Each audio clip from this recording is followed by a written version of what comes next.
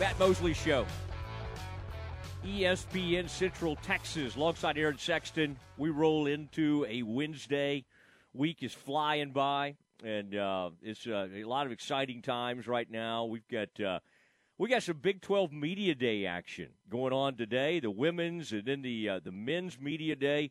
And Drew Davison is a man who he'll get involved in a media day. He's never been shy about getting out there to Kansas City, getting in the middle of it. Some of us are constrained by budgets. Not Drew, not the Fort Worth Star-Telegram. They come rolling in there. And Drew, before we get into this Big 12, though, I mean, how about that? How about you're out there trying to cover some hoops, a month before the season starts, and old Gary Patterson goes on a big-time rant. I mean, Drew, I'm worried. You know how much I love Gary, but I'm worried, man, when some of these, I don't even know this guy. I don't even understand the platform he's on. It's like called Medium.com or something, and Gary got pulled off sides by him. Yeah, Matt, no, it is, I was joking with a couple guys today. Gary's, he's on a little hot streak of these rants, whether it's SMU or the NIL or now Matt Jennings. And I think it's like a personal blog, personal site. I think it has 85 to 90 followers. So how that set Gary Patterson off, it is what it is. It was shared on Twitter, and obviously I'm sure Gary probably saw it pop up on his timeline or whatnot and read it and wasn't happy. But yeah, it wasn't like, Bruce Feldman or the Star-Telegram even was calling for his job, but it certainly caught his attention, and understandably, he's of course going to defend himself and whatnot, but it kind of turned it in to a bigger deal than it probably needed to be. Yeah. But as us in the media, we'll take it. It keeps the conversation lively. Yeah, I would say so. Do you sense, and I finally went back and read that, I was like, I got to find out why Gary's so upset. Did the guy, Matt Jennings, hit on a couple things? I mean, the one thing you can say, it was bizarre that I thought he was done with the guy who went to Kansas as the OC, and then all of a sudden he's back as the offensive coordinator. And, of course, Gary does – I mean, it is interesting. It's I guess what you would call it, the word that comes to mind for me is it is kind of an insular type place.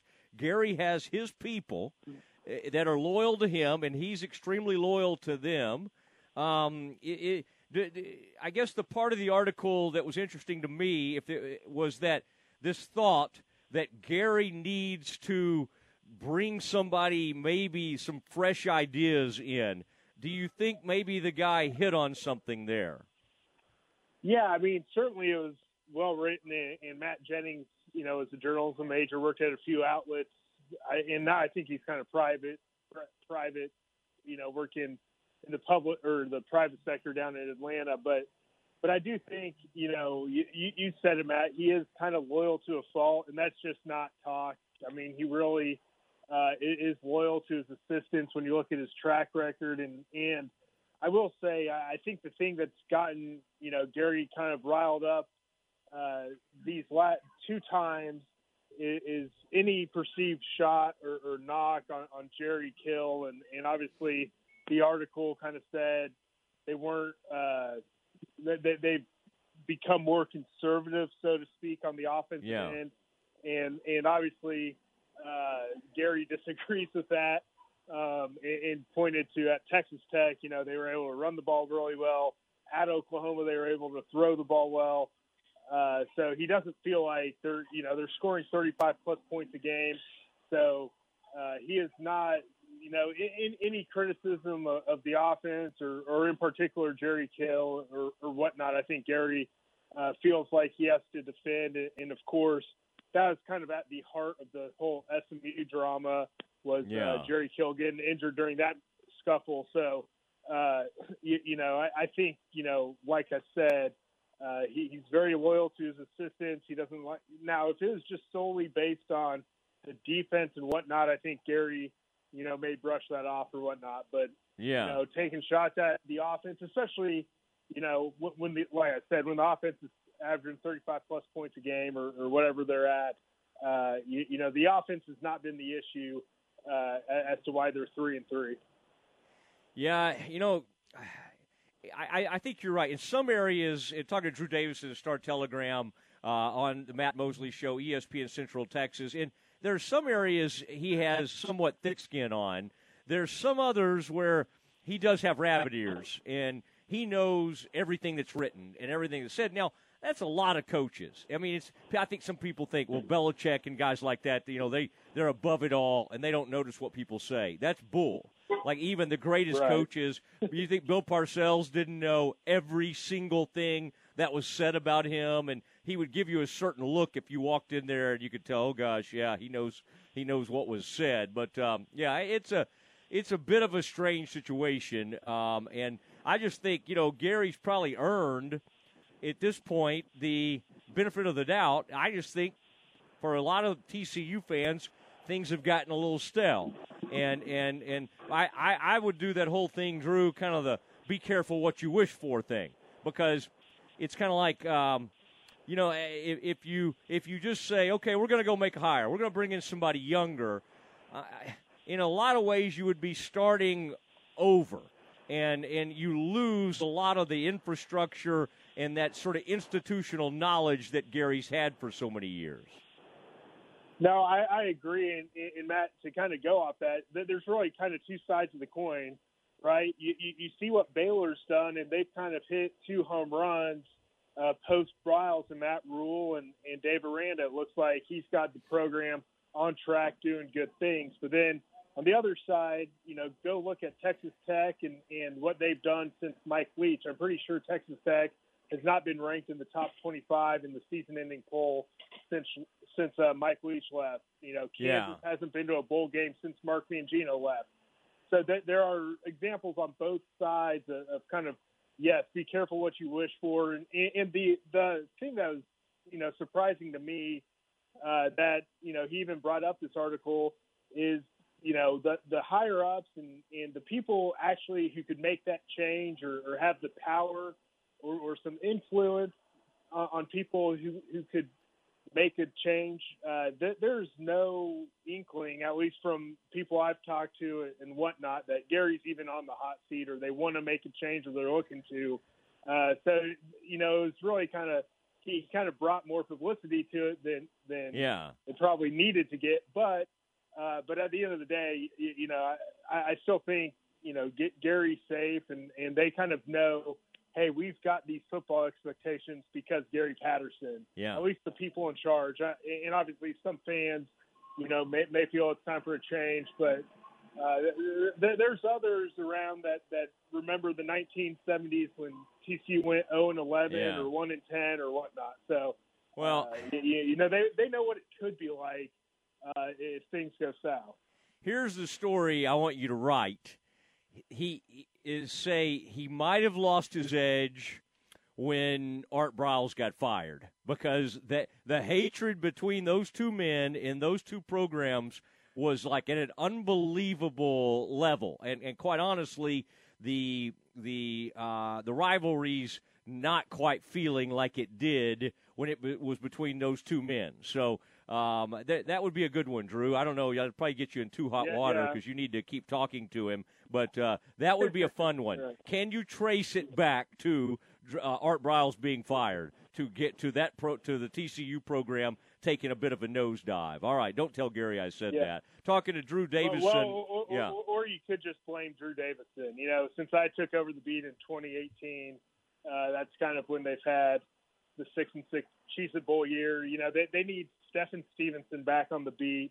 That's when they won the Rose Bowl. That's when they really were at the peak, so to speak. Well, they all kind of rallied against Stephen. They did, but they like you too much. I think that's the problem. Okay, Drew Davison from the Fort Worth Star-Telegram. Did you get to see our guy Scott Drew in person, and then also the great Matt Meyer with that with the mullet and everything? I know you're at the airport getting ready to head home. Did you see the reigning national champs in person. Yes, I did, and I will say it was very surprising. I was joking with a couple of the other riders that, you know, obviously in Kansas City, everyone swarms Bill Self, and there were times where Scott Drew was just kind of by himself talking to one or two people. So, you know, the Waco media, like you said, you know, maybe the budgets need to come up to come cover the defending national champs up here. But no, Scott Drew, as you guys know, you know, he was always great, and clearly, you know, coming off of, you know, a great season and winning the national championship and whatnot. But yeah, it was kind of just stark just seeing the crowd surrounding the KU guys compared to Baylor. But no, they were here in person. They're excited. They're ready to go, as they should be. But with that being said, they also kind of have the target on their back going into 2021. Well, that big, you know, when they had the wide audience and he was up there, even Peter, the moderator, was kind of awkwardly calling the media out. It's like, guys, really? Are y'all not going to ask any questions? It was a very weird deal. Okay, what was, Drew, this Chris Beard thing, you got him quoted saying, this is on your Twitter. You can follow Drew at Drew Davison. That's Davison. He says, I'm still not personally convinced. He's talking about realignment. This is the last domino. I don't know anything. I just feel like something else is about to happen. Now, what does Chris Beard get up there and drop that little bomb out of nowhere? And were you able to kind of ask around and try to figure out what in the world he was talking about?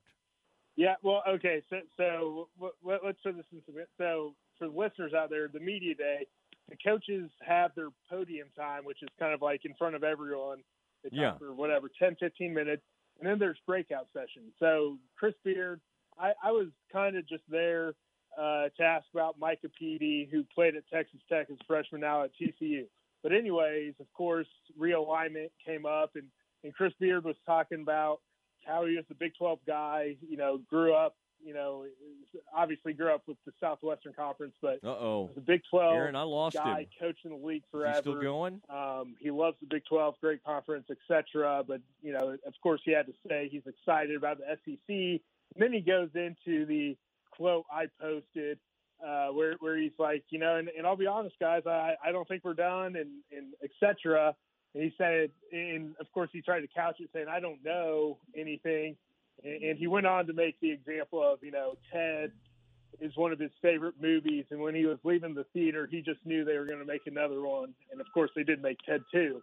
But yeah, so he kind of dropped that bomb, but he kind of tried to phrase it like, hey, I'm just kind of talking out loud, offering my own personal thoughts without any inside knowledge. But if you're the basketball coach at Texas, you're probably talking to some pretty good shakers and movers in college athletics. So, you know, so we'll see kind of, you know, where that ends up. But I definitely thought it was worth throwing out there because, and if you check StarTelegram.com later tonight, on the airplane, I'm planning on typing up what Bowlesby said, and of course what Chris Beard kind of weighed in on the whole realignment front going forward. Drew, Matt lost your return. We appreciate you coming on today, and we will talk to you again. Appreciate your insight. All right. Thank you. Thank you. That's Drew Davison from the Fort Worth Star-Telegram. The Matt Mosley Show continues on ESPN Central Texas. The Lorena Coaches Show with Ray Biles is brought to you by TFNB, your bank for life, and the Lorena Athletic Association. The Lorena Leopards are 5-2 on the year. More importantly, though, they're 3-0 in district play after a 63-0 win over McGregor. Obviously, Coach, your offense was working outstandingly under the direction of your quarterback, Ryan Abel. 10 of 11 passing for 240 yards. Yeah, Ryan had a good night, and you know, our receivers did a great job running routes and catching passes. So I mean, we did that kind of early and often, and kind of softened him up a little bit. But then again, he had plenty of time. Thought our offensive line did a tremendous job, and So it was important for us to come out and try to get a fast start and get started well, and I thought our kids did that. Half of those completions went to Jaden Porter. He had 105 yards and a touchdown. You know, he's such a threat out there on the outside, and we've actually got him in several sets where we move him around. He plays a slot receiver and put him in motion, and we'll make him chase him around the field quite a bit, catch the ball, and Ryan's doing a good job of reading it and putting it where it needs to be. Defense pitched a shutout, thanks in part to your defensive tackle, Joe Gutschall. He even had an interception return for a touchdown. Yeah, Joe picked off a screen pass and rolled in with it, and right before half. This week you host Cameron. They're 3